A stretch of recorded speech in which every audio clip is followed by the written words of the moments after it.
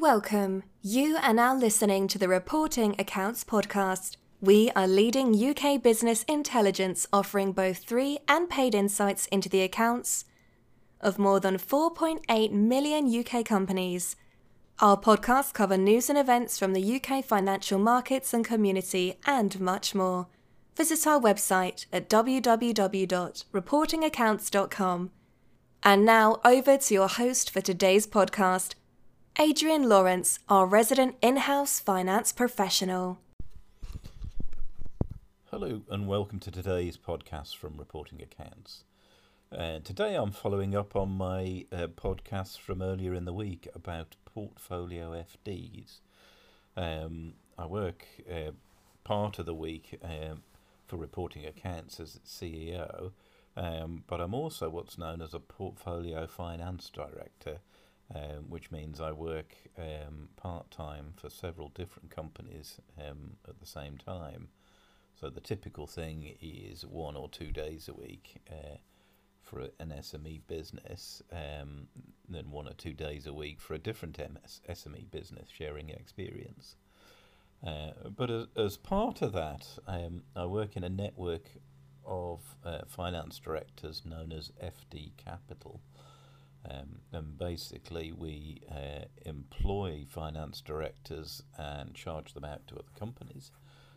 But also we work together as a group and share opportunities, etc. Quite often I get approached by finance directors who are interested in becoming a portfolio FD or certainly exploring it. And it's quite common for me to get calls on a weekly basis asking that sort of questions, and it's fine because we're always looking for new FDs to join our network, and sometimes they'll be based in an area where we've not got any coverage, but sometimes we have inquiries and we don't have people who can fulfil them. So we're always open to having that discussion. But it triggered me to post on our blog this week some of the typical questions we get asked. And one of the questions, I'll go through a couple of them in this podcast. One of the questions is, how easy is it to find portfolio FD work? And the answer to that is it can be a challenge if you're new to the area and your only starting point is recruitment agencies, then you'll have a tough time because recruitment agencies, though they occasionally have portfolio work, it's not really their bag. There's less hours involved, so there's less profit for them, but still the same amount of effort required to place somebody. It's not that it's not worth exploring those connections, but they tend not to have so very many of them. A good source of work, however, is private equity houses and corporate finance specialists, and those are a rich source of opportunities. The issue being, though, that they tend to have not that many clients, and if they don't have that many clients, luck would have it that they don't have that regular a need for new finance people to come in. So you really need to build up a lot of contacts like that. And I use LinkedIn. And what I tried to do, or certainly when I was trying to build my network, was to make 20 contacts a week and try to visit or meet at least one of those each week. And that sort of turns me to another area of another common question is, how many days a week is typical?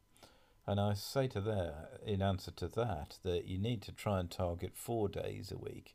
The reason being is often clients will have needs for additional days, budgets, year ends, fundraising, modelling, forecasting, all those good areas.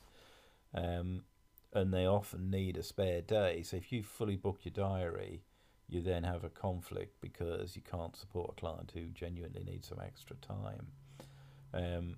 But if you work on that basis and you have a spare day a week, then that is your day you can do your networking and your prospecting, and of course also your own stuff. Go down the gym and get the shopping in and all the other good things.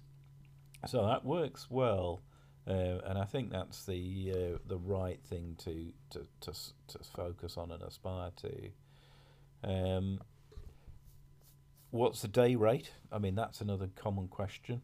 Typically, we can charge around $750 a day in London, and outside of London, it's around $550. That's the rate the FD gets, and obviously there's a markup on that if we're subcontracting the work out that way. Are there networks I can join? Well, there certainly is, because I'm a member of one, and it's called FD Capital. There are a few others around, but of course we think ours is the best one. Thank you very much. If you want to learn about FD Capital, our website is fdcapital.co.uk. And if you're interested in reporting accounts, where we have information and insights covering more than 4.8 million UK companies, then please visit our website there, which is www.reportingaccounts.com. Thank you for listening.